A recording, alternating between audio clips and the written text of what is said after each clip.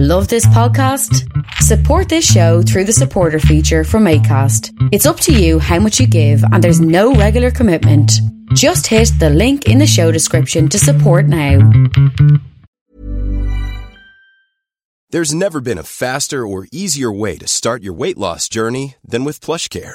PlushCare accepts most insurance plans and gives you online access to board-certified physicians who can prescribe FDA-approved weight loss medications like Wegovy and Zepbound for those who qualify. Take charge of your health and speak with a board-certified physician about a weight loss plan that's right for you. Get started today at plushcare.com/weight loss. That's plushcare.com/weight loss. plushcare.com/weight loss. Ryan Reynolds here from Mint Mobile. With the price of just about everything going up during inflation, we thought we'd bring our prices down. So to help us, we brought in a reverse auctioneer, which is apparently a thing. Mint Mobile Unlimited Premium Wireless. How to get 30, 30, bit to get 30, bit to get 20, 20, 20, bit to get 20, 20, bit to get 15, 15, 15, 15, just $15 a month? Sold! Give it a try at mintmobile.com/switch. $45 up front for 3 months plus taxes and fees. Promo rate for new customers for limited time. Unlimited more than 40 gigabytes per month. Slows full terms at mintmobile.com.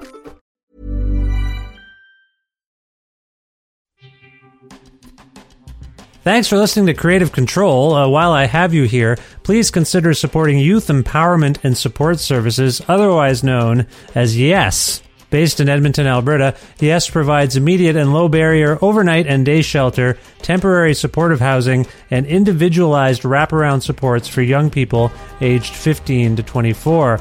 They work collaboratively within a network of care focused on the prevention of youth homelessness by providing youth with the necessary supports to stabilize their housing, improve their well-being, build life skills, connect with community, and avoid re-entry into homelessness. Learn more about how to donate or otherwise support YES by visiting yess.org.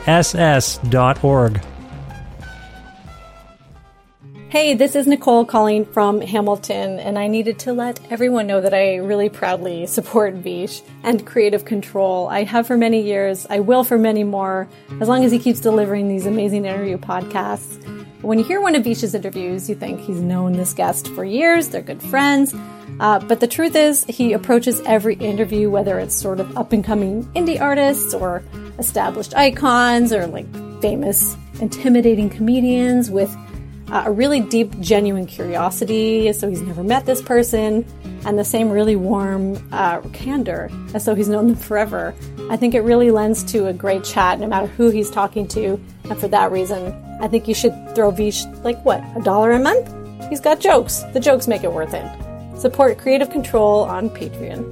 To make your flexible monthly donation to Creative Control, please visit patreon.com/Creative Control today. I'm Vish's wife, and remember, when you name a dog Janet or Timothy, you are dragging humanity down just a little bit.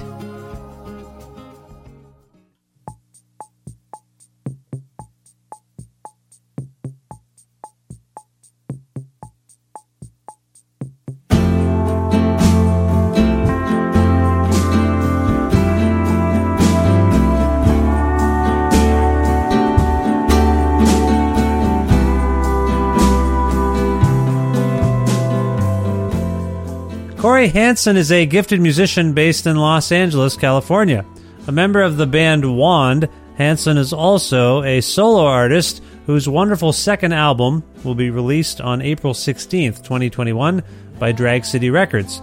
It's called Pale Horse Rider, and it prompted Corey and I to have a wonderful conversation about time he's spent living in California and New York, the pervasiveness of the term bodega in contemporary times, the health of DIY art spaces in Los Angeles, and waves of gentrification, how a pandemic suits the natural rhythms of a touring musician, those Las Vegas nights, the humor and public postures of Neil Young and Bob Dylan, what it was like working with Bonnie Prince Billy and Bill Callahan on a song, songwriting tutelage he received from the late David Berman, and David's influence on his new album, future plans, and much more.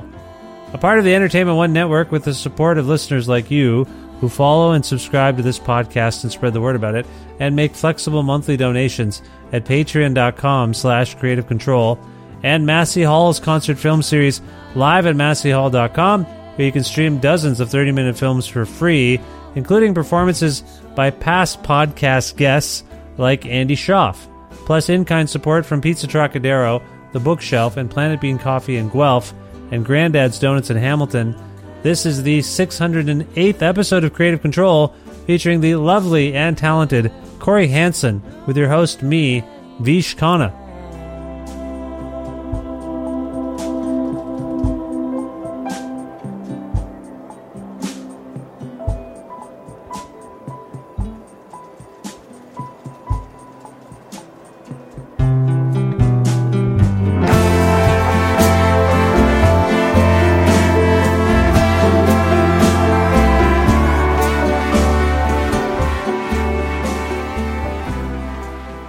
Hey, Corey, how's it going?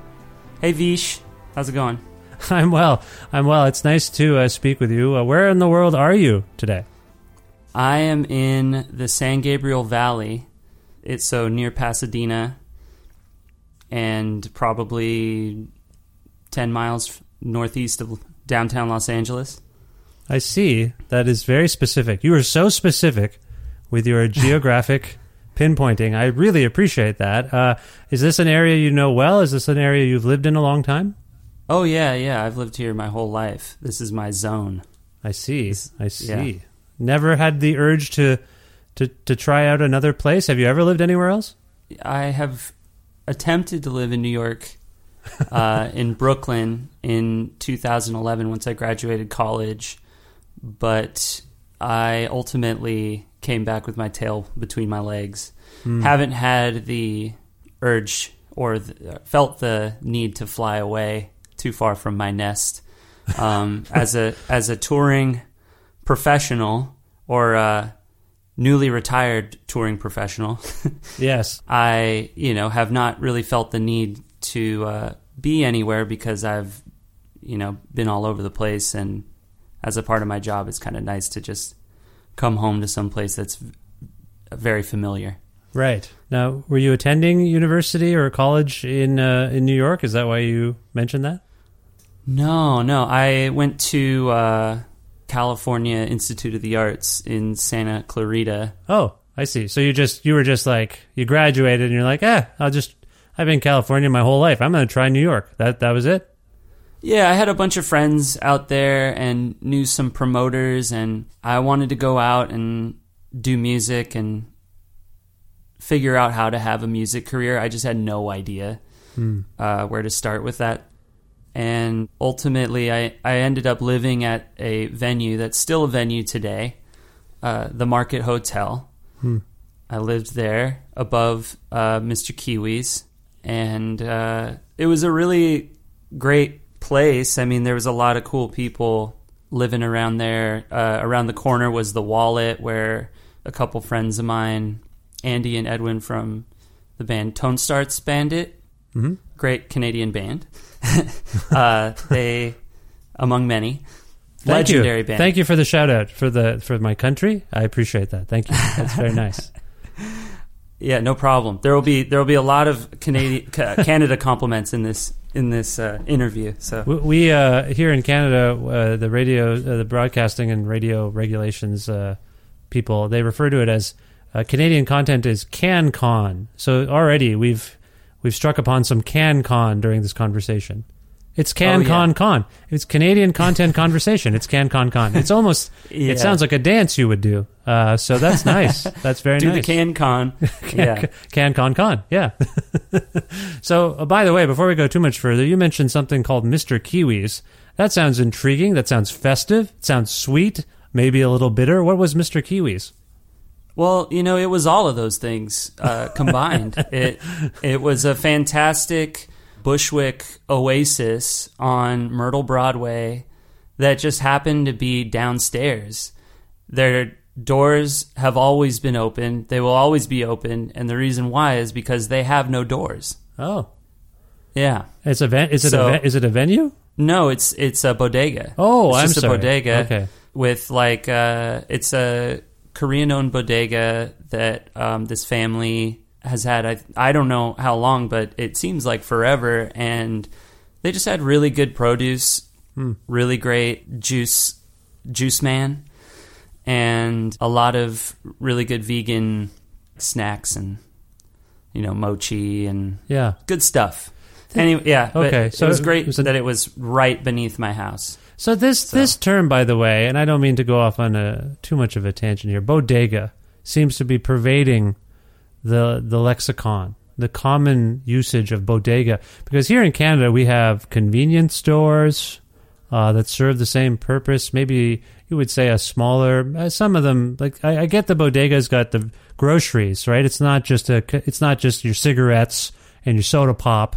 It's got all sorts of different things. But bodegas, do you have bodegas in California? Do all Americans refer to like the little corner store as a bodega, or is there a distinction that you're aware of?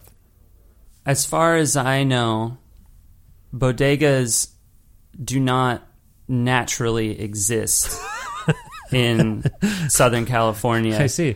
I always thought bodega was more of an East Coast term for corner store / deli. Yeah. / grocery / liquor.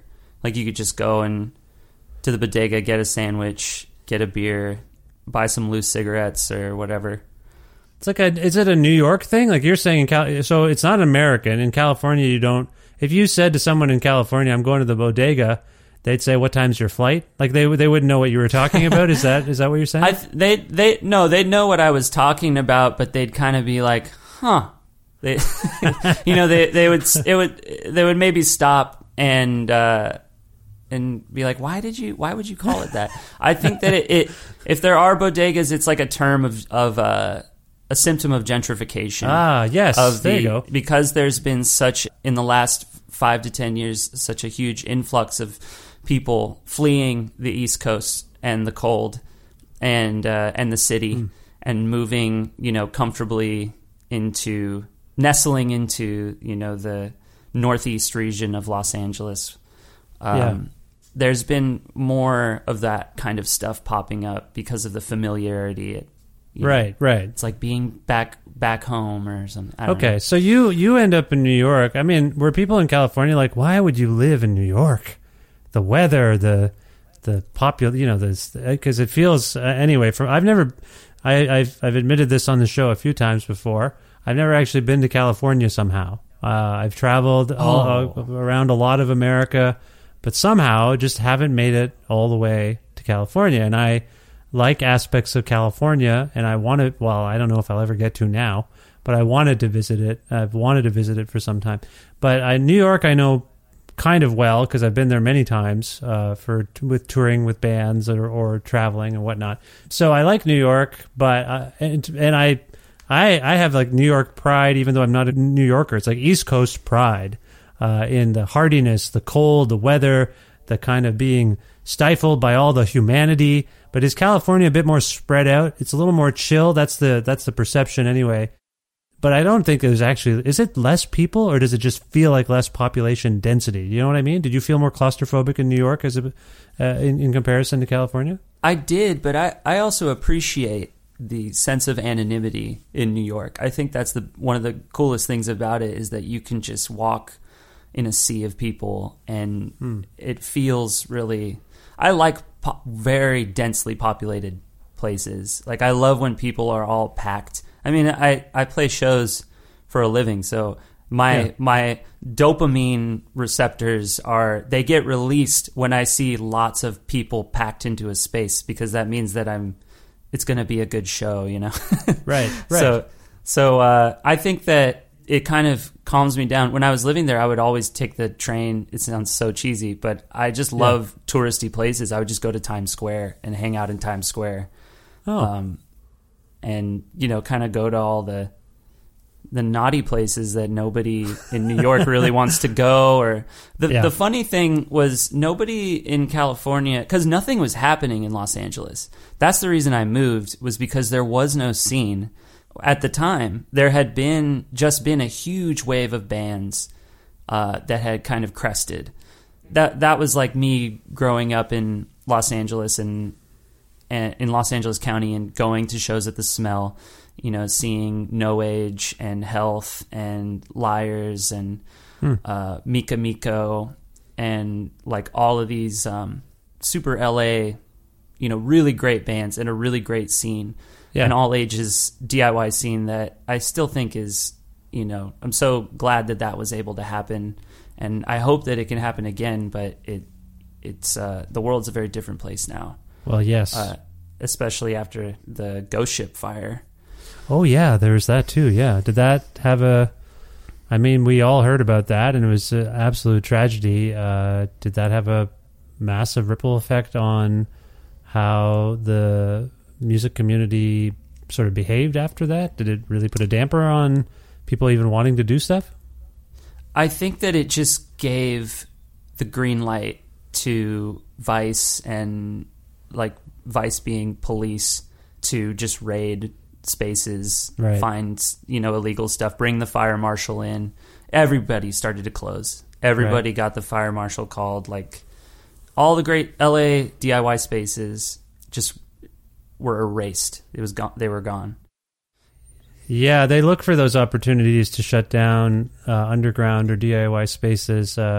I just moved relatively recently anyway. Well, it's been about a year and a bit now, but I used to live in Ontario, relatively close to Toronto, and Toronto is just every couple of, well, since the pandemic, it's even gone up more, but we used to get reports of venues, DIY venues in particular, being shut down, and that was running rampant, or the buildings that the rooms were in were being destroyed, and condominiums were going up, or some form of gentrification was occurring, and so that seems to be running rampant across this continent anyway. Based on what you're saying, there's just not anywhere to play if you're coming up, it sounds like, where you're at right now. Is that fair to say?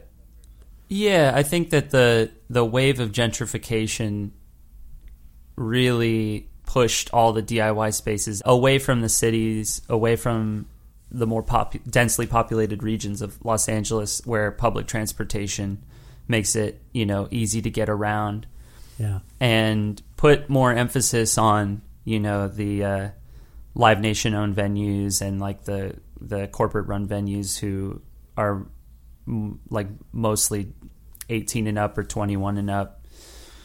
And the smell is still a thing, the smell still exists, which is so amazing that because they've been dodging eviction for years, and it seemed like it was going to be over, probably like 4 years ago. We were like, oh, this is like the end, but they've made it through. And I think that's great, because it's just so great to have a space that is all ages, has no alcohol, is just about seeing music, and like having a scene. Yeah, that sounds ideal. That's my, as the kids say, that's my jam right there, what you're talking about, As a non-drinker, I just want to go see the music and, not have to deal with the bar as a promoter or whatever. That was always, when you'd put on shows at bars, you'd have to make sure the bar was happy, make sure the bar was selling their booze, and for me, it was just like, I had to care about that on the one hand, but I also did not give a shit. I just wanted to get my friends or the bands I like to, have a nice show. And so what you're describing is ideal. And you mentioned that you're a touring musician. There's not really a great need for you to have a home base in that regard, or there wasn't until this lockdown. I assume you have been pretty locked down since the pandemic began. You've been staying put. Is that fair? 95%. Oh, okay. I've made a couple COVID-safe trips, but other than camping and doing stuff like that, I have been 100% locked down. Right. So as someone who keeps themselves as mobile as possible for work, how has this past year and a bit been for you? Are there any bright spots, or has it all been, what the hell is going on? Like, how would you characterize this? What's it been now? 13 months as we're speaking, 14 months almost. Right. How would you characterize it? Well, I mean, when lockdown happened, I had just flown back from Mexico City, where Wand played our last show pre-pandemic at Normal Festival, and just, had a a whirlwind, like 4 days of pretty extreme partying in Mexico City that was really fun, and just, eating whatever we want. I ate whatever I wanted and just had, a lot of really good Oaxacan food, like traditional Oaxacan food. And then came home and I was like, oh, this is lockdown? Okay, this is fine. I don't really want to go anywhere. I think I've been touring at least half the year for the last almost 8 years. Yeah. And so it's made me realize a lot of different things about my personality that require raw time, that can't have my life subdivided by, touring schedules and recording schedules and writing schedules and interview schedules and all that stuff. Yeah. So it's almost like I've gotten to get reacquainted with parts of myself that I haven't really known since I was like a kid in college, or in art school. Yeah. Where I really didn't have anything going on, and I was just trying to figure my shit out. And that part has been really great, especially creatively. It sucks not being able to tour, but when you tour at that frequency, it's hard to really make sense of what's happening in terms of quality. Like, is the quality of all these decisions like pretty uniform? Do we really need to do this second leg of this tour where we hit all these cities again? Yeah. Or, should we just really try to make an impact when we feel impactful? You know what I mean? It's like that. Yeah. I've been contemplating the life of a touring musician a little bit in relation to all of this lockdown and the lack of, live shows. Because in a weird way, in my memories of being a touring person, like you're moving around the country, whatever country you're in, you're moving, but you're kind of still because you're sitting in a van or a car or whatever it is, a bus. Mm-hmm. If you're lucky, it's a bus. But you're just sitting there in motion, not really being able to do anything. Lots of time to think and maybe catch up on things in theory if you can, calibrate your brain and your body to not be so exhausted from what you're doing. You can actually finish things in theory. And then in the evening, by early evening, all the manic activity begins, the sound checking, the playing, all that stuff. And then you do it every day. So it's this weird cycle of what I would describe a kind of movement but stillness, and then just manic activity, and then again and again and again. So I was just trying to figure out, I was thinking about it, like, is there any way a touring musician used to all that time to themselves might be better suited for this time of isolation that we're going through? Like, you're not doing you're not doing the touring, you're not moving anywhere, so there's that monotony, but at the same time, there's a little bit of built-in monotony to touring life, isn't there? Oh, there's a huge amount of monotony. It is entirely the same. And there is nobody, no group of working people that I can think of, no workforce better equipped to just kill time. Fill, if there was a gun that you could fill with time, they would just shoot it into the sky. Like, that's what we do. We just have and really just kill time in ways that are meditative in a way. Yeah, I almost think, because most of the time that I'm killing time, I'm just staring out the window. Mm-hmm. Yeah, I don't know. It's an interesting occupation, mostly because of the way that it's perceived as being very exotic and adventurous, and like travel intensive, and also romantic. Yeah. And then they forget how much of it is dictated by driving schedules, bowel movements, sleeping schedules. Yeah. Stuff like that. Yeah. It's all very bodily and like fluid oriented. It is absolutely. So I guess you're saying you kind of would agree on the one hand that you might be pretty well suited to deal with this stillness that we're all going through. Oh yeah, I can kill time like nobody else. I can just sit and stare at the sky. Yeah.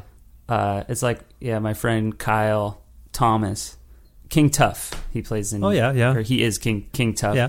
I'll call him and be like, Kyle, what have you been doing? And he just says, just staring at the sky. Which, on the one hand, kind of nice to be able to have the time to stare at the sky and not have to worry about anything, I guess. But I need that time. Yeah, but then the flip side is, as creative people, you want to be constantly making things. So have you been able to do work? Have you been able to write or make music by yourself or with anyone, I don't know, remotely or in a socially distanced, safe way since the lockdown began? Have you been busy in that regard? Oh, yeah, absolutely. I've been busy. Yeah, a lot of stuff going on now. It kind of was very slow for about 8 months of the pandemic, and then around the fall time when Pale Horse Rider got announced I guess that was the winter time. Yeah.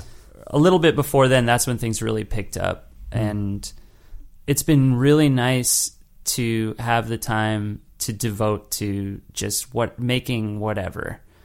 Because when I'm home, when I have time at home, I just work on music every day without really trying to directly focus on, certain things or certain projects until they become well shaped and formed and then can be, executed or edited or whatever. Yeah. But when I'm just putting my feelers out, using intuition and trying different things, trying new things and exploring stuff, it's so great to have just raw time to do that and only that. Yeah. Well, I want to tell you that I really, really love Pale Horse Rider. Wonderful record. And I wonder when you made it exactly. Did you make it? Or I assume you might have done some... Well, no, I'm not going to assume anything. When did you make this record exactly? Can you speak to that? I recorded it in December of 2019. Ah, okay. Just ahead of the stillness and the lockdown. Oh, yeah. Yeah, okay. So the songs that we are hearing are not informed by any of the experience you've had or we've had since then.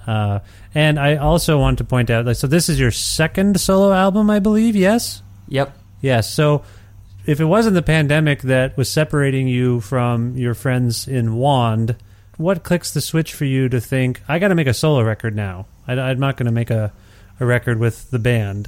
Do you have a sense of that? Like, why did you want to pursue the work that we now have in our possession with Pale Horse Rider on your own, under your own name? Well, I always wanted to make my own records. I wanted to, even after Unborn Capitalist from Limbo, I immediately started working on a follow-up, but it did get kind of swallowed into the sort of force that Wand became in my life. And in terms of a writing, 5-person writing unit, I think that was just a really exciting discovery that we could all, because we had been touring so much and cutting our teeth and stuff, like we just, started to not have to talk as much about what we were doing and just play and listen to each other. And that was sort of how Laughing Matter came about, was just doing that for months, playing, jamming. And so I started to feel really comfortable, because when you're in a 5-person unit, you don't have to really address your weaknesses. You can really lean into your strengths. And my strengths are, guitar, writing, arranging, editing, and splitting lyrical duties with Evan Burrows, the drummer in Wand. Yeah. And so, we could both, because he's a really amazing writer, and so we could bounce ideas off of each other. And then after overkill touring on that record, I think we were all so burned out. We were out for 8 months. Yeah. And it was too much, and the band needed a break. So 2020, coincidentally, was the year that Wand took off from touring. Oh, you were going to be off anyway. I see. Yeah. Yeah. So as luck should have it, we didn't have to cancel a single show. Right. Okay. So you knew that by December of 2019 that you're going to have a year kind of to yourself, so to speak, or you thought you were going to have a year to yourself. So did you say you finished recording in December of 2019? Yeah. Right. So it was done? Wow. Okay. Interesting. It's funny. We're not hearing it until 2021, obviously. Just checking. Oh, yeah. Yeah, it takes a while to get things done. Did you have a particular approach in mind for Pale Horse Rider as it related to your previous solo record or even stuff you were doing in Wand? Was there something you wanted to try to explore that you hadn't yet, or potentially even fine-tune based on stuff you've made before? I mean, I gave myself a lot of time, in between Unborn Capitalist and Pale Horse Rider to figure out some kind of internal conflicts I was having about the idea of just being a songwriter in general and what that meant to me and what I bring to that tradition. Yeah.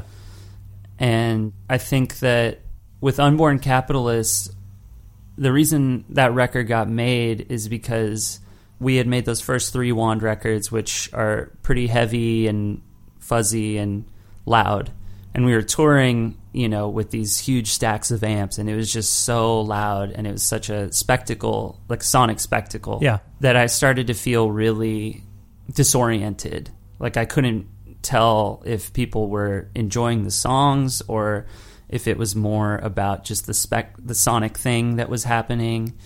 Because that was also a big thing at that time, was just having a billion amps on stage and making something super loud and heavy. Yeah. So that record, I just was like, what do I do? Like, what is my melodic sensibility? Like, what resonates with me musically? And then it just, turned into this acoustic kind of folky record. With Pale Horse Rider, it's kind of the same thing. I was playing, with Juan in this 5-piece configuration for so long. I started to think, well, can I even make records by myself anymore? Can I address these parts of myself that I haven't been addressing for a long time? Or will it just seem like a fragment? I'm not looking to make like a David Gilmour solo record. I want to make like a Phil Collins solo record, if you know what I mean. I want to feel like my own planet. Yeah, I get it. Yeah. So it was kind of like that. I don't know. It took a long time, and it kind of took me coming back to country music and thinking about country music as a framework, or like country western music as a framework for how to approach this record. Yeah, I was going to ask about that, and I'm sorry to cut you off when you were about to talk about the lyrics, because I do want to talk about that too. Because, well, actually, yeah, sorry. 2 things I want to say, but let's get to the lyrics now, because you're talking about reflecting upon your process and the way you work and why you work the way you work. I hear that, and that's reflected in the sound of this particular record. But lyrically, are you also reflecting upon something in particular, something about you and your past, about California?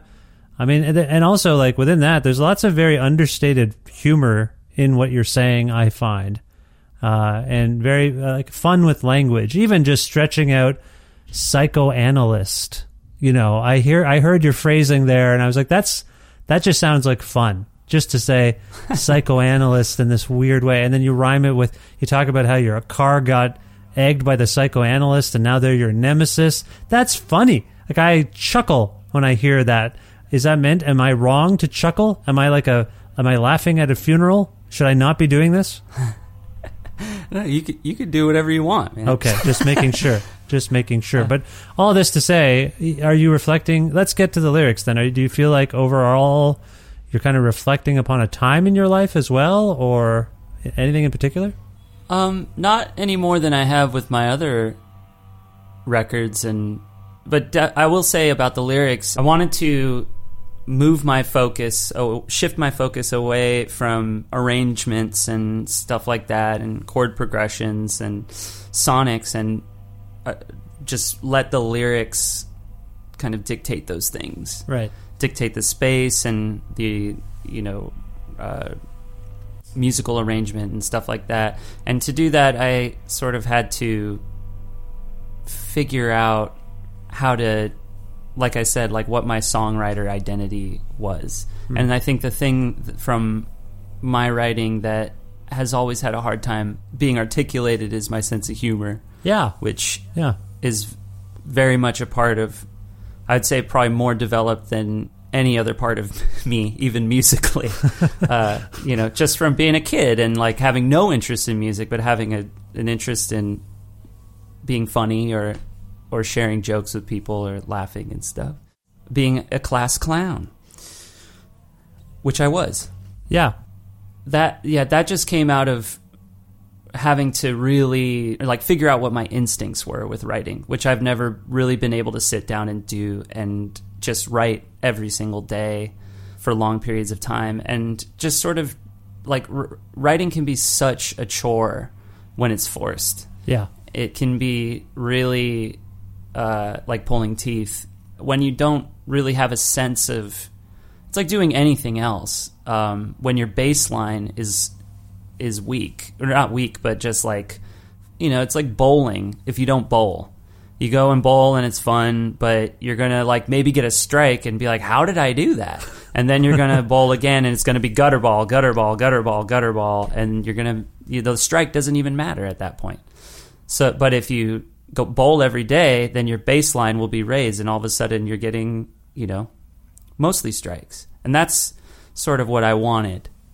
That is what I wanted. Yeah. I wanted to only get strikes. Did somebody send you video of me bowling by chance? Because you're describing me to a T. I don't know how to bowl. No one's ever taught me to bowl. But every time I go bowling, I get a bunch of strikes.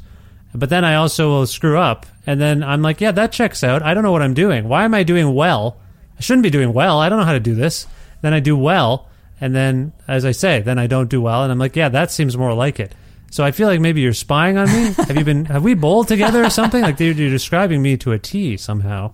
But I think you're right about skill sets sort of being within and without, beyond and within your control. I think that's kind of what you're maybe talking about a little bit. It's easy to take the gutter balls personally if you've gotten a strike. Yes, it's true. Because then you're like, why am I getting gutters? I just got a strike. I just showed everybody here that I'm good at this, and now I'm humiliating myself. And the humiliation is worse because I did well before. Well, bowling's weird. I just saw a pretty funny tweet by someone that said, you should be able to play defense in bowling. And I think that's funny. You should have to deke around someone, dodge, you got to dodge someone to even get that approach shot. Because to your point, I think there's a lot of luck involved in most sports, frankly. When they're like, oh my God, did you see that basket that person hit at the last second? It bounced, it hit the net, it hit the rim like 18 times and then went in. Yeah, you're kind of underselling at that point. That's just luck and gravity, really. Like it seems to me if it hit 18 times, that's not skill. And so when I go casual bowling like once or twice a year and I do well, I'm like, this doesn't make any sense. Do I have to join a league now? Is my life permanently altered? I didn't want to be good at this. I just went for fun. So I'm not saying I'm Mr. Perfect here. I screw things up, but I'm just saying there's a lot of luck in our skill somehow. Don't you think? Like in our ability to get... It's like when you do a take of a song and maybe it's your second time through after having some long discussion about it amongst yourselves and then you're like, yeah, that was it. We don't have to do that again. Like, it's perfect. I don't know why. Just there was that moment in time. Perfect. You must have that experience, right? Oh, absolutely. I think that you're just tapping into a wavelength that is crucial to bowling well. Whatever you're doing, however your brain works, like you might just have a more developed like alpha sensitivity or something. Like you're getting right into that alpha zone. Yeah. And that's where you need to be, where time kind of slows down and you can appreciate the sights and smells of the alley. You're there just for fun. It doesn't matter if you perform well. Yeah. Like that kind of stuff. I think that always that's the headspace you want to be, and it's easier to get into that deep focus when you raise your baseline to, when you just do that every day. Sometimes it's also to the detriment because you become so focused on performing well that you lose sight of all the good stuff, which makes it enjoyable to begin with. And that happens in the studio a lot. Well, I think we really value and appreciate the flukes in our life. The things that you don't do as much that you do okay at, that come to you easily. And then the thing you spend, I find that all the time. I'll put a lot of effort into one thing, and the thing I put the least amount of effort into is the thing that, if it's a public thing, that's the thing that resonates. I always find that. I spend weeks and weeks preparing something, and then something I do off the cuff does well. And you're like, well, what? Like in terms of, whatever, response. You're like, I don't know. What am I doing? Like, what is the right answer here? If what is the measure of success? Like, do I want to be fulfilled from weeks and weeks of work rather? Or is the thing I spent 1 minute thinking about that everyone's excited about, like, is that what I should be doing? Like, it's confusing to make things in the public sphere, don't you find? Oh, yeah. I will say this. I think that watching and listening to audiences and getting feedback on records or whatever, it's all people tend to marvel or just they tend to have a peak interest when a performer or a public figure or somebody does something and makes it look incredibly like it's nothing. Yeah, like they're just, it's the easiest thing to them.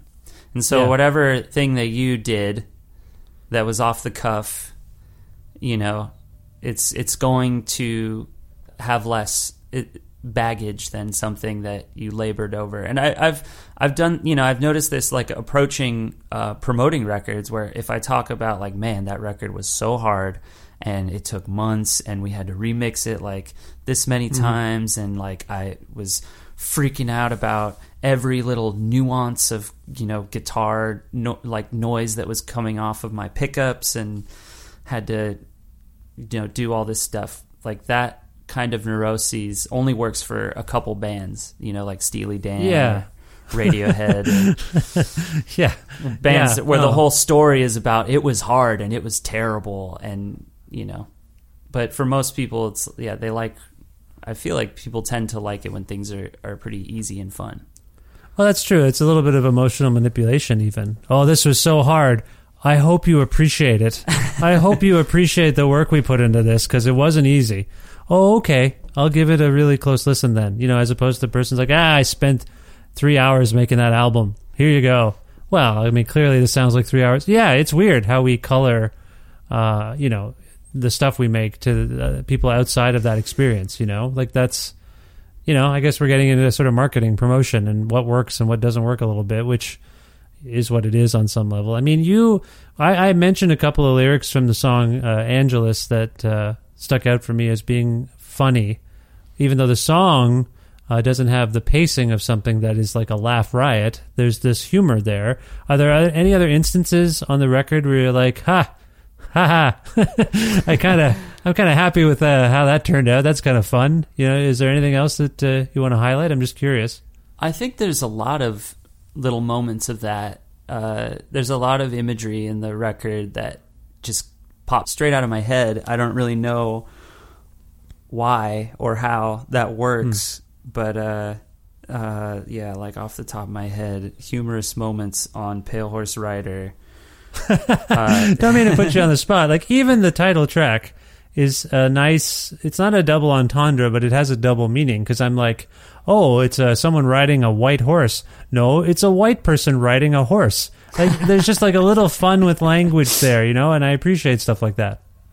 Yeah. Thank you. I mean, I definitely have a knack for, or an interest in wordplay, and I like things that are kind of low brow or mid brow. And puns are one of those things where I always say this to people, because I always do very stupid puns, and I always tell people, like, oh yeah, the pun is the lowest form of humor. Oh, I love puns. Puns are my favorite. I love puns. I like doing them. They're fun. Yeah, and I think that they're just a great way to dislocate different meaning, like make recombinant meanings that can take certain things and they're glued together by humor or absurdity or double meanings or things, and you can kind of spin the word around, each word individually, and look at them from different places that you wouldn't normally be able to, or different contexts. Yeah, like we were talking about bowling earlier, and you have a song called Vegas Knights. And Knights is spelled like a knight in shining armor. And I was like, oh, are you a hockey person? Do you like hockey? You know, I'm sorry, but I don't watch hockey. No, you don't really watch. I don't like hockey. I play it sometimes. I don't like watching it, but I believe, and I'm not up on, there's lots of expansion teams. Isn't the NHL team from Vegas called the Las Vegas Knights? The Golden Knights. Oh, is it the Golden Knights? Oh, okay. But are they from Las Vegas? Yes. So it's Vegas Knights. I'm not totally wrong here. It has nothing to do with this, does it? This song has nothing to do with sticks and pucks and ice, is what you're saying. No, I wouldn't rule that out. Okay. I just won't say that it is about that. Okay, fair enough. This is not meant to be an investigation per se. You know, you don't need a lawyer present to answer any of these questions. That's fair. Totally fair. What I was going to say, or sorry, were you going to finish your thought there? I didn't mean to cut you off with the hockey talk. Oh, no. Please. Okay. Just bring on the hockey talk. I'm a hockey talk woman. Yeah. So. It's more of a more Canadian content with the hockey. Yeah. No, one of the things I was going to ask you about earlier was the sound of this particular record, and you'd invoked country and Western music. And I wonder if you have a relationship or an affinity for music by, I don't know, the Byrds or, late 60s Bob Dylan, because on the song Pale Horse Rider, there's kind of a pre-chorus part, and every time I hear it, I think, oh, that's You Ain't Going Nowhere by Bob Dylan. But then I listen to it again, I think, no, wait, that's You Ain't Going Nowhere by the Byrds. It's a little different. Do you have any connection to any of the people I just mentioned, or even the songs I just mentioned? Oh, of course. I mean, those records are huge for me. Sweetheart of the Rodeo, these kinds of things? Sweetheart of the Rodeo, yeah. You Ain't Going Nowhere, that whole record, I mean, it's just... and Graham Parsons, the Grievous Angel, and his first record as well. Yeah, those records are real big for me, and I think I was definitely listening to Grievous Angel while working on the record and just thinking about his story. We recorded the record in Joshua Tree. Oh, nice. Yeah, that's right. Not far away from where he, passed away from heroin. So the record does have for me that kind of like desert romance. The Vegas Knights fits into that too, because I'm a huge fan of Vegas. I really love the image of just this empty black space with these mountains that kind of, turn into this little valley that is just this beam of golden light, that just shoots off in all directions, but ultimately just turns into darkness on all sides. I really love that image. And so, there's a lot of desert romance going on in this record. Right. And that's informed that informs the sound of it as much as maybe your approach to even singing. Like some of it, I was trying to put my finger on it a little bit about where you're coming from with this in relation to Wand, and I feel like that what we're both kind of getting at, the references we're making, I think that's definitely, by the sounds of it, you're confirming that's present on this record for sure. Oh yeah. Okay, just making sure. Again, no lawyer needed. These are meant to be benign questions, just gentle questions. So, well, it is a gorgeous record, as I say. I love it. What do you do? You made a record. It's going to come out. It's been delayed. Its release date was delayed due to various things, I think. Or do you want to speak to that? I know there's been some vinyl pressing plant issues, among other things. Is there any other reason why the record's been pushed back a little bit? Yeah, I just felt like it needed a little more time, No, I didn't push it back. Okay. Personally. But I didn't have a hand in that, but it is what it is, ultimately, releasing a record in the days of COVID-19. Yeah. The hopefully, the dusk of COVID-19 right now. Yeah. We'll see. But it just there was some production delays that were all interlinked. One affected the other. One plant got COVID, and that caused the other plant to stop production, and etc. Yeah. Okay. So it's sort of a business-oriented situation, and hopefully everyone is okay, and work can be done safely, of course. And the look of the album, like the cover art, fascinates me because on the one hand you have this, I guess it's like a gold sort of. Is it gold? Is it meant to be gold? That sort of background image? Mm-hmm. Yeah. Sort of kind of like Watch the Throne. And then in the middle, just like a house scene, like someone on a porch or something. I can't tell. It's a bit tiny on my screen here. But what's going on the cover of this record? Well, the cover is a photo of me coming out of standing in the doorway of the house where we recorded the record. And then it's framed by this gold foil. Yes. That my friend Justin Gallego put together. He laid out and did the art for that record. And the photo was shot by Zach Hernandez, who engineered the record. Is there a suitcase in the foreground? A suitcase? I don't think so. I think it's just the patio in Landers, California. This house, my friend Brian's house, which he calls Cactopia. Yes. Because it's full of these massive psychotropic cacti. Oh, okay. That are, like 7 or 8 feet tall, have a lot of personality. I'm telling you, there's something in the foreground here. I've asked my computer to enhance the image, and there's something at the foot of the walkway. And if I were to make an educated guess, as I have earlier, it would be a suitcase. It seems to be an arrival or a departure. Maybe it's something else, but maybe it's just a shadow. Actually, oh my goodness, I'm getting kind of X-Files on you with the cover art, and I'm sorry, I didn't mean to suggest any kind of conspiracies at play, but it's a striking image particularly with the gold around it. What does all this say to you? If you could interpret this, what do you think is going on the cover of your own album? Oh, well, I wanted because of the Vegas theme. My idea was just like, just make it look like a casino.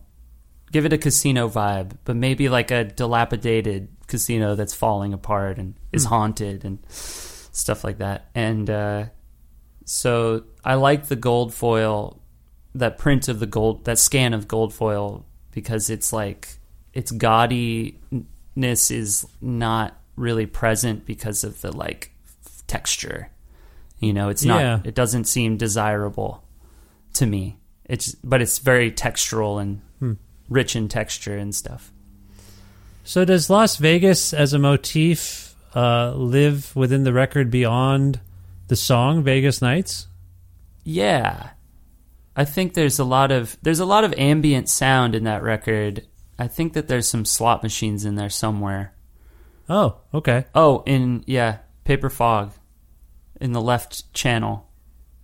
Oh, you panned it. There's a part with some slot machines. You can hear some coins falling. Are you also a fan of the Neil Young album Tonight's the Night at all? Oh my God, huge fan. Because there's a song it reminds me in sort of the feel. There's a song where the guitar just explodes. It's an extended guitar jam thing. Oh yeah. And it reminded me, at least sort of rhythmically, or the pace of it, reminded me a bit of Albuquerque by Neil Young. And anyway, I feel like some things are maybe more overt than others, but it's gratifying to me to hear that you are a fan of that. Did that record inform any of your decision making here? Tonight's the Night? Absolutely, I think. Oh, there you go. I mean, okay. That's a huge record for me.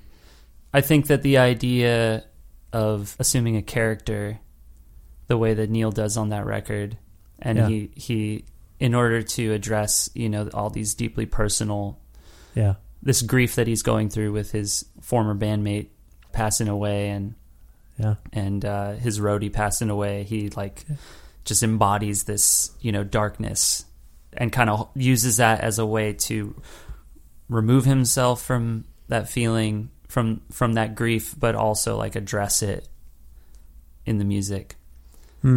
So it's like a deeply personal record, but it's also not, Yeah, it's a narrative in a way. Yeah. It's very antagonistic and a response to his Harvest success and stuff. So that just the attitude, even the stance of that record, kind of inspired you in aspects of how you wanted to convey thoughts, ideas, sounds on Pale Horse Rider. Is that fair? Yeah, it was definitely an influence. I think him and Bob Dylan also, the Rolling Thunder Review Bob Dylan, and just like his kind of antagonism. I think that I love it when these big artists have a tremendous sense of humor and can kind of poke fun at their own mythology. Oh my God, that Rolling Thunder Review thing that Dylan and Scorsese made is one of the greatest things I've ever seen. They're just both having so much fun, making fun of us, the Dylan people, who think everything has meaning and there's all this weirdness, and just making fake stories up about that. I mean, the live footage on that thing is unbelievable, and the sense of humor there as well. Like, it's pure, it's sort of good-humored intensity. The staring, the looking. I know he's sort of having a laugh, even though it's menacing. Like, it's... Yeah, sorry, I don't mean to go on a Dylan... I love Bob Dylan, so I'm sorry. Yeah. No. I mean, I think I really value that approach. I think Neil probably more than Dylan, because I think Dylan lacks the kind of self-awareness that Neil Young has in terms of being able... Like, Dylan is able to make fun of everybody, but he's not really able to make fun of himself. And Neil... can. I see. I disagree. I must object, Your Honor. Now we're back to the legalese. I think from the earliest points, when he realized what the media was and what they wanted him to be, can you imagine being, in your early 20s and all your press conferences are like, what are you saying? This is great. Like, what do you mean by this? Like, do you think you're the spokesman of a generation? You've seen that very famous press conference he did in San Francisco, where he's Absolutely. just like taking the piss. And like, I think from that point on, he had no use for speaking too self-seriously, but he does. I would agree that he carries himself with a certain self-serious, like, don't fuck with me. Like, you can't look at me, you can't talk to me, that kind of stuff. And that's a little silly, but I think he's protecting himself after just decades and decades of people wanting stuff from him. And, any little piece of him that they can go and tell everyone about. Anyway, my point is, I think he is actually quite self-aware. He maybe goes through phases where the self-seriousness is unintentionally comical, or the earnestness. And then Neil's the same. Like, Neil's prickly, a lot of jokes. I talked to Jim Jarmusch a few months ago on the occasion of Neil Young's birthday, and he told me this amazing story about they went to Cannes to promote Dead Man. And when they got there, it was Neil and Jim and whoever else. And the people there said, do you want to do some press? Do you want to talk to the media? And Jim said, I hate talking about my movies, but if I have to, I will. And they said, Neil, you want to go? You want to do it? And he went, no, I don't want to speak. I don't want to talk to anyone, but I want to attend every one of Jim's interviews. And they were like, why? He's like, well, if anyone's wasting Jim's time, I want to tell them about it. So Jim tells me, like, it's Janet Maslin, all these like movie critics from the Newsweek and all the big newspapers are coming in. They're asking. So it's just Neil Young saying nothing and Jim Jarmusch sitting there. And so they're told, just talk to Jim. And so the questions come. And then every once in a while, Neil will lean forward and say, you're really wasting Jim's time with that one. Like, that's just funny. He's just a funny guy. Yeah. So I think he's funny. I think they're both funny. If I might say. Sorry, I didn't mean to undercut what you're saying. Does that resonate with you? Do you think I'm out to lunch? No, for sure. I think Dylan is very funny, and I think that in a lot of ways he is always messing with his own mythology and always kind of part of it, I think, is intense, like self-preservation. Just trying to have some semblance of a life, like a normal life. And then the other part, I think he is deeply invested in. I mean, I think there's three parts. That one is trying to keep his personal life sacred. Second is trying to fuck with everybody who thinks that he walks on water or whatever. And then the third, I think, is him actually just buying into his own mythology. Yeah. It's sort of like Tom Waits or something. Yeah. Where, all these people where they do kind of believe their own I mean, what do you get, bullshit well, to a degree. At the same time, I'm sure he's like whatever about most stuff, but you get a Nobel Prize, Presidential Medal of Freedom, Oscar Award, Grammy Awards. Like, at some point, you're like, all right, I get it. You guys like me. Like, I appreciate that what I'm doing, resonates, but I'm just a song and dance man, Like, I just make my music, I play. Anyway, this is a whole other kind of tangent, but I feel like these figures, Bob, Neil, Roger McGuinn, Graham Parsons, the Byrds, I feel like they're all swimming around on this beautiful record. And as such, it really resonated with me for what that's worth. Yeah, I mean, I was listening to a lot of late era Dylan, like now era Dylan. I was listening to The Tempest. Oh, man. That's an angry one.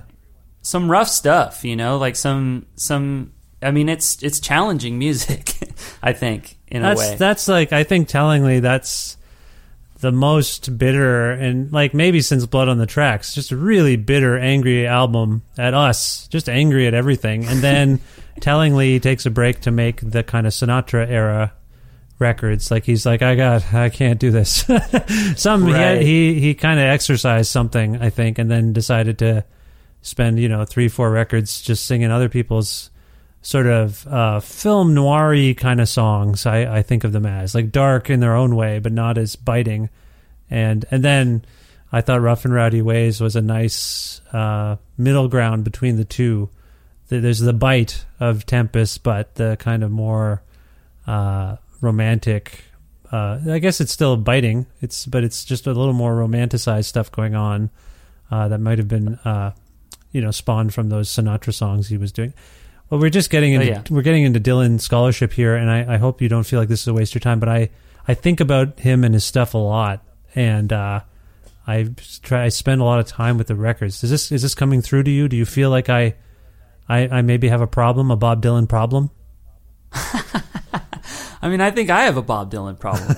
So, well, he haunts the spirit of every wandering white middle class songwriter. Yeah. Who is trying to, who's in their late 20s, early 30s trying to make something of themselves and also like make sense of the musical landscape of what's happening, what is right now. And I think that the further you get from the 60s Dylan, like the mid 60s Dylan, like the whatever his golden period, which I would argue is his worst period. My favorite records are Time Out of Mind and Love and Theft, frankly. Wow. Okay. So when people ask me about my favorite, and then it's like John Wesley Harding. I appreciate the ambition of all that other the stuff that preceded, that mid 60s period you're talking about, and it's like now that once they start doling out more Rolling Thunder stuff, or you find it yourself. You're like, holy shit, this was the greatest live sound he ever had on some level. Like, what a crazy sound that was. Because we made such a big deal about the 66 sound with the members of the band. But then you get to the Rolling Thunder, you're like, no, that's a crazy sound. Like, that's a punk rock sound. Like, that is weird. And then, but I've seen him like 70 times since 1998 or something. And really? Yeah, I like him. I think if you have Bob Dylan in your midst, or a figure like him, and you have the chance to go see him and delve into his work, you do it. And I mean, I feel like his worst periods, if you will, which everyone has their phases, but like I think the 80s were tough for him in lots of ways. The way he was singing, where his focus was. but there's still some virtue in all of that stuff. Anyway, yeah, I'm kind of all in on it. Like, I might have fallen for something, maybe. I mean, but I'm in. I read everything. I've written about everything. His camp knows who I am. They've blurred me on the records. Like, it's weird. I have this weird connection to Bob Dylan that I've just, through some just fandom and force of will, I feel part of it. And I love him. Like, I love going to see him. I think it's always, you want to be surprised by something. Remember, there was that period where everyone was like, we're going to play our album in order on tour or at the show. And I was like, why would you do that? Like, why? I've gone to some of them, and I'm like, all right, I find it distracting. Oh yeah, they're playing this song. That means the next. I know what the next song is. Like, it's just very like out of the. I don't feel in the moment because I'm just thinking about the sequence of an archive recording. Whatever they did for an album. Whereas Dylan blew my like. I'm like, this is great. I like every arrangement. Every time I see a song, it's different. And it's not because they don't know what they're doing. It's because they really know what they're doing. Like, it's more complicated or whatever. It's not because they can't pull it off or something. It's like, no, the song that I recorded on that day was the song the way it was on that day. The song lives on. And every time I play it live, it can be different. That's liberating. That's great. That to me is punk. So anyway, you've got me on a Bob Dylan tirade here. Does any of that make sense to you? Do you feel that? No, yeah. Of course. I mean, I think that Bob Dylan's whole, like, the way that he treats music is that he's trying to preserve something that is sacred to him about the music, and that has nothing to do with the production or the instrumentation or the arrangement. It's something about him as a person. It's also something that is completely outside of him, that is just his interest and curiosity in music and people and humanity, and what it really means to be a part of an American tradition or like a cultural tradition of writing music for a living and being celebrated and doing that. And what I think the way that he is kind of interpreted that is like he sees it as a responsibility, like, which is why he goes and does these Sinatra records, because he's trying to preserve these songs for perhaps like what he might perceive as like a loss of quality if they are only regarded as Sinatra songs or something. Yeah. I think, it's interesting you bring it up and bring that aspect of his work up. Because speaking of people who I think are iconic and enigmatic and are also working in service of songs, you worked with Bonnie Prince Billy and Bill Callahan on one of their songs from this sort of do we call it a cover series? How do you describe this series? Yeah, it's a cover. It's a cover series, collaborative cover thing. I'm careful with Will, and when I say cover, I want to be careful because I had a discussion with him once that really opened my eyes to something. Because I asked him, he'd put out one of the records he puts out every once in a while where he's doing versions of his songs, his own songs, like he redoes them, and I put it to him that way, and he very, very fascinatingly was like, "No, that's not it's a whole other song. It's from a different time. It's from a different plane." It's like, what? What do you mean, Will? What are you talking about? And then he explained it to me, and now I'm into that. I'm into that idea that just because you're doing a cover of something, it's only a cover of something if you think it only exists in your own universe that you are familiar with, but it could be from another universe. Am I getting too trippy on you? I know I talked about psychedelic country music earlier. Yeah, but anyway, what song are you on? Do you remember? Yeah, I remember. I was very honored to be invited to put together a track for Bill and Will, as a huge fan of both of them. But the song was Night Rider's Lament, popularized by Jerry Jeff Walker, who I admittedly was not that familiar with at the time of putting the track together. And since then have been able to listen to more. And he recently passed, which like right before the song was released. But it was interesting collaboration because they didn't give me any direction. I got no direction. I didn't even talk to them. I talked to Dan Koretsky at Drag City, who left me as much in the dark as possible.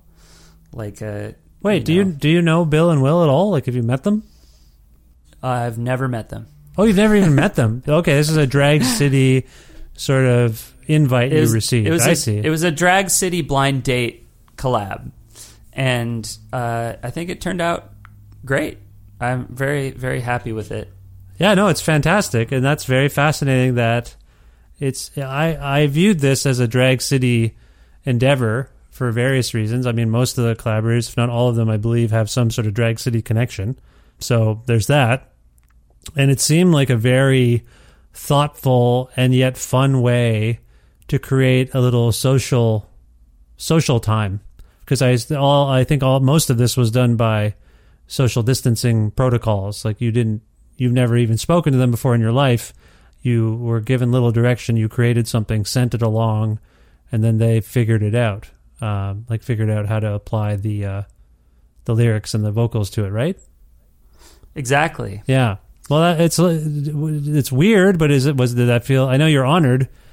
It's kind of it's a lovely gesture, isn't it? To kind of try to stretch out across the world and the country and find collaborators for a song like this. And the fact that it's a cover is both gives you structure, but it sounds like you could have done whatever you wanted. Is that right? I did, but I didn't really want to do much. You know, I wanted it. I have a lot of equipment and stuff. I could definitely I could have treated things a lot more differently, but as a huge fan of both of their voices and their massive voices, you know. Yeah.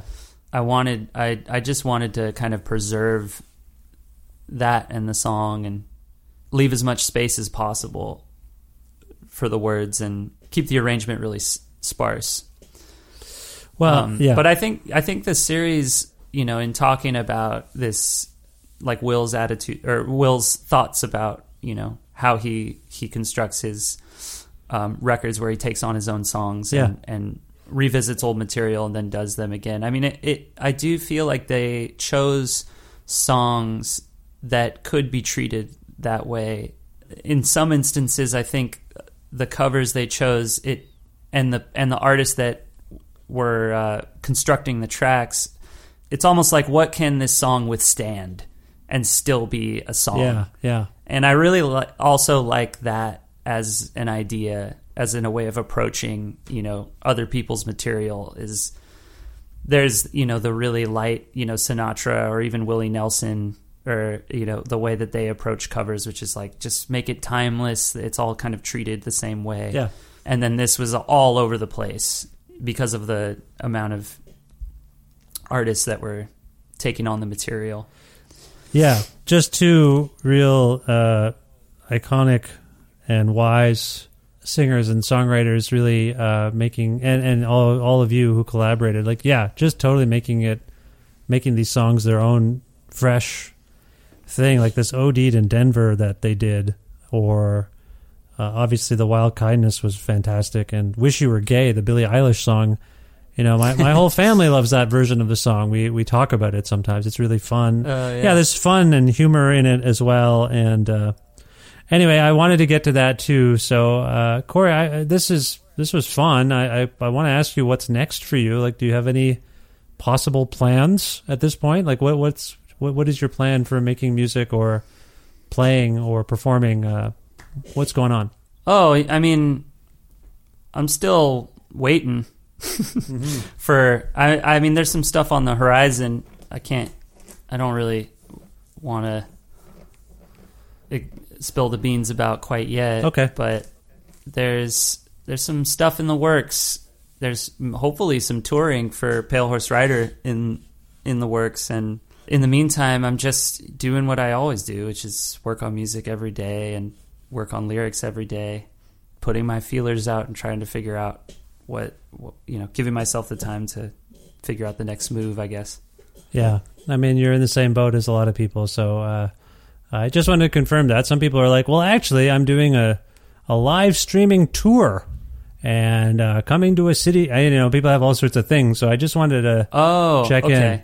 Well, no, I don't know. I was kind of joking. I don't know. Do you have actually plans like that? Do you have any? I do. We're doing a streaming series of live streams and covers that will be going live starting April 2nd and have reoccurring episodes. There will be episodes. I think there's 4 episodes, and it's called Limited Hangout after the track Limited Hangout on my record. And it's a little wild. We kind of took the format of the live stream and did something that maybe you're not supposed to do with it.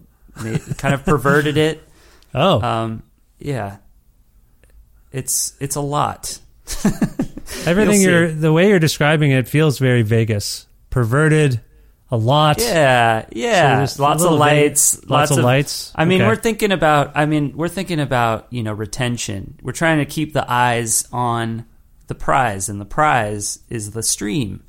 So you get more views, and you keep people from clicking out. You got to have a lot of different kinds of stuff. You have to have a variety. So you could say it's a kind of variety show. Oh, okay. Now I'm getting a sense of where this is going, and I like it. It sounds really fun. That's great. Yeah, it's going to be fun. Tune in. All right, we will. April 2nd. I think we will. Now, the record, Pale Horse Rider, is available via Drag City, and people can learn more about that at dragcity.com. Is there anywhere else online that you'd like to direct people in terms of your presence or anything like that?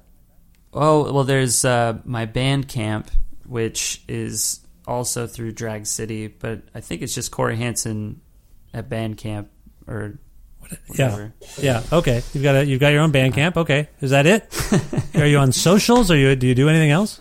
Oh yeah, I'm on Instagram. I have an Instagram. I don't even know what my username is, but it's Corey Hansen, my name. You search that. I have a blue check now, so you should be able to figure out which one is the authentic Corey Hansen account. Okay. Out of the many fakes. Okay. Sounds good. That's great. Okay, so we'll follow you on Instagram and all that stuff, and then dragcity.com and your Bandcamp. If there's a song from Pale Horse Rider that we can go out on right now, would you mind choosing one? And if so, can you tell us why you chose it? I would say go out on Limited Hangout. I like the lyrics in that one. I'm proud of my lyrics in that one. What is there something striking about what you've said that you can highlight for us? Well, I wrote it using this process that was given to me as writing advice from David Berman, actually. Oh. And which I know you're a big fan. Yeah, David was... yeah, that's right. David is very important to me still. That's right, yeah. Yeah, and same with me. I've been huge Silver Jews fan. Yeah. But, yeah, he gave me some good advice about writing, where he just said, write 20 lines a day, every day, like once a day. Just write 20 lines and don't think about what you're writing and don't force it, and don't edit anything you're doing. And then take those lines at way later when you've amassed, this large amount of lines, and then you can just start selecting all your favorites. And then those you can sort of weave into songs. And it was really practical advice, like really simple. And this is like what we're talking with the bowling, analogy, which is like, raising, you work out those same muscles, you do that stuff habitually, and then you start to raise your baseline for what you can achieve, and you start to learn things about, like I just started to be able to pick up on my own instincts about writing and things that I couldn't really make sense of before. Of like, why is this working now? Why is this not working now? Why is this line a problem? Why do I like this line more than this line, etc.? And then more than that, it's like you just have all this. I just had all this material to problem solve with, or like to switch things out.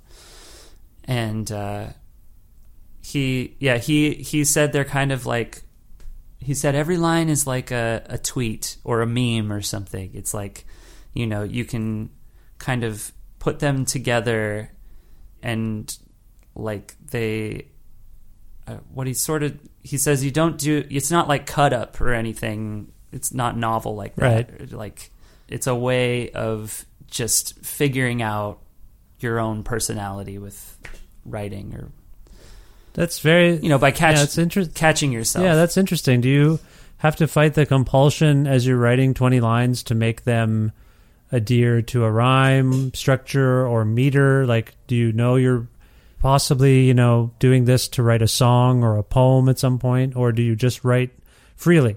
I try to write as freely as possible. I still, like, my concentration does, go in certain directions, towards rhyming or, or like following lines, and trying to narrativize or, doing all these things. But eventually, when I had all that writing and I could just look at it all as one big mass, then it starts to become less about what is rhyming with what and just which lines are really speaking to me and which lines are funny or which lines are, emotionally resonating with me. And then writing just got to be really fun and fast. Yeah. Well, wait a minute, to circle back, this song Limited Hangout is derived from that exercise technique, or does it relate to David in any other way? Yeah, it definitely relates to David. David was definitely, I think, a huge part of this record for me. When he passed, it was like a pretty... I didn't know him very well at all, but just being a part of Drag City at that time and being very close with a lot of the people that worked there, it was, a really intense time in an already very intense year. So his, spirit, his specter, whatever, his stuff just felt like really important to the way that I was thinking of the record. Like, and I basically just had, a copy of Actual Air and put all of his records on my phone, and was like, I think he passed away the day that I flew to Europe and to go on tour with Wand, and then I just ended up just being sort of really puzzled by, like, why did this happen? Things were going so well, and really feeling for all my friends who were very close with him, and friends that were going to go on tour with him at that time. And and Woods and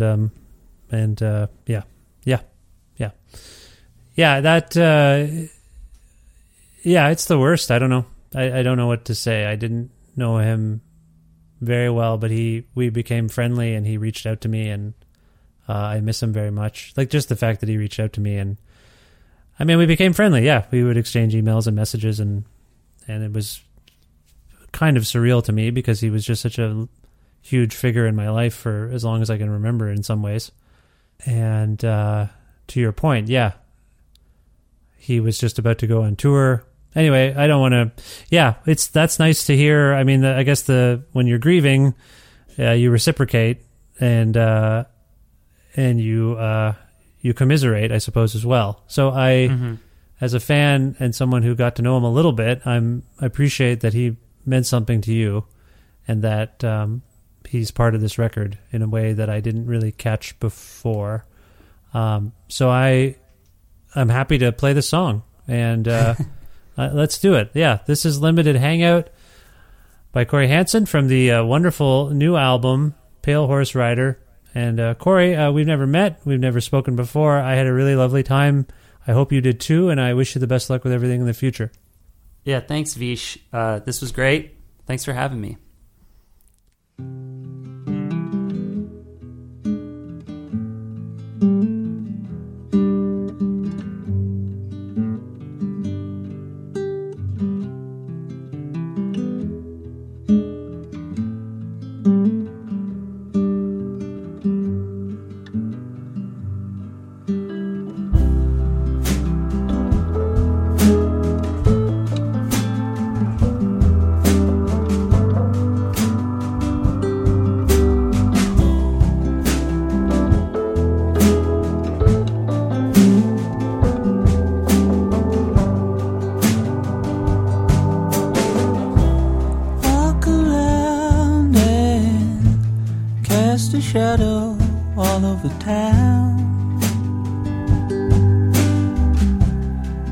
dance around the wall till it cries a mirror on the ground. Every time a dog sees a ghost, it takes a note. For the living unforgiving, for neglecting their friendship with the world.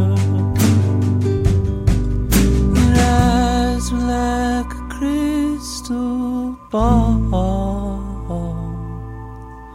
floating in the back room of the bar.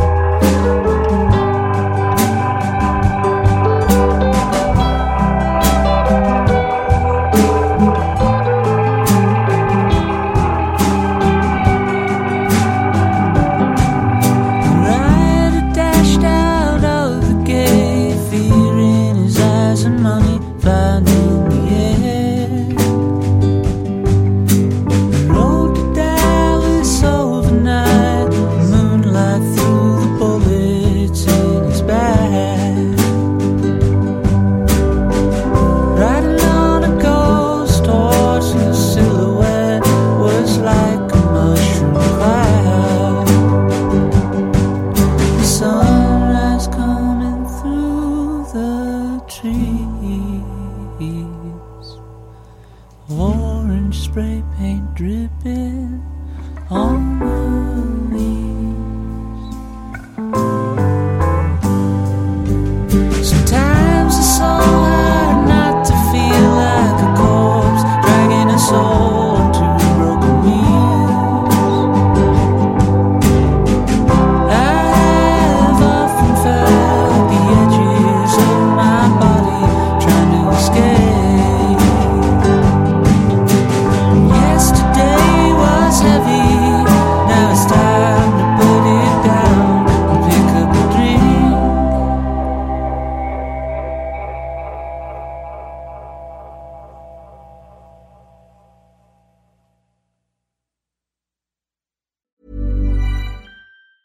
Hey, it's Ryan Reynolds, and I'm here with Keith, co-star of my upcoming film, If, only in theaters May 17th. Do you want to tell people the big news?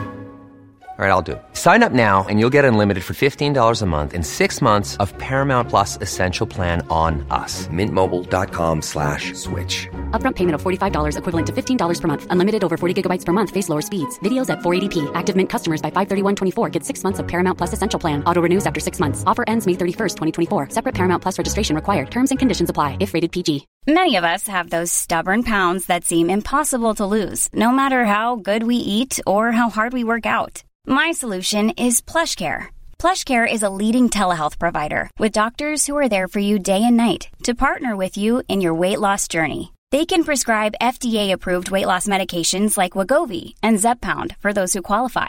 Plus, they accept most insurance plans. To get started, visit plushcare.com/weightloss. That's plushcare.com/weightloss.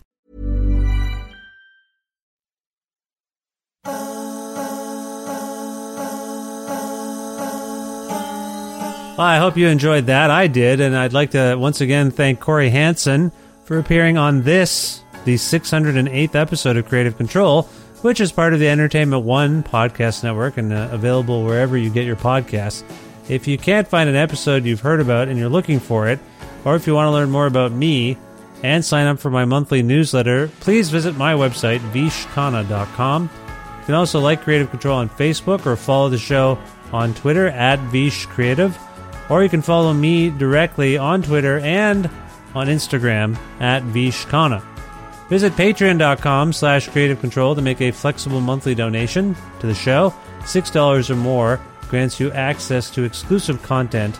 And also, if you're interested in receiving a Creative Control t-shirt, please just message me on Patreon and I will get you one while supplies last. Again, those Patreon donations are the primary manner in which this show receives any kind of financial compensation, remuneration, whatever the word is. Money? That's the way we get the money. So again, if you'd like to give us some money, please go to patreon.com/creative control and contribute whatever you can.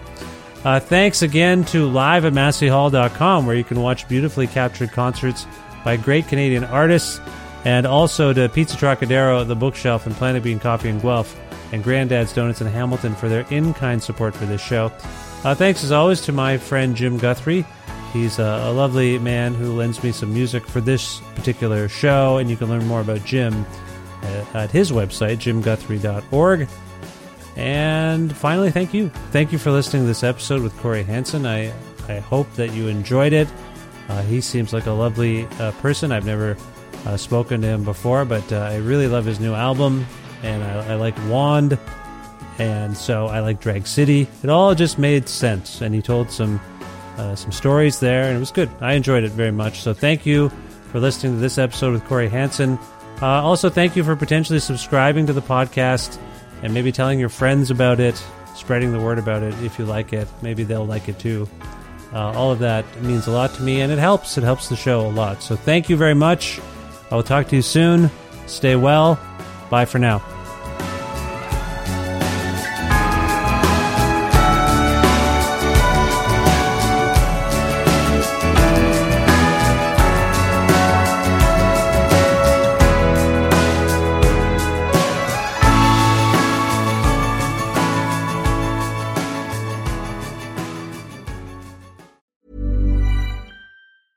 Hey, it's Paige DeSorbo from Giggly Squad. High quality fashion without the price tag. Say hello to Quince. I'm snagging high-end essentials like cozy cashmere sweaters, sleek leather jackets, fine jewelry, and so much more. With Quince being 50 to 80% less than similar brands. And they partner with factories that prioritize safe, ethical, and responsible manufacturing. I love that. Luxury quality within reach. Go to quince.com/style to get free shipping and 365-day returns on your next order. Quince.com/style.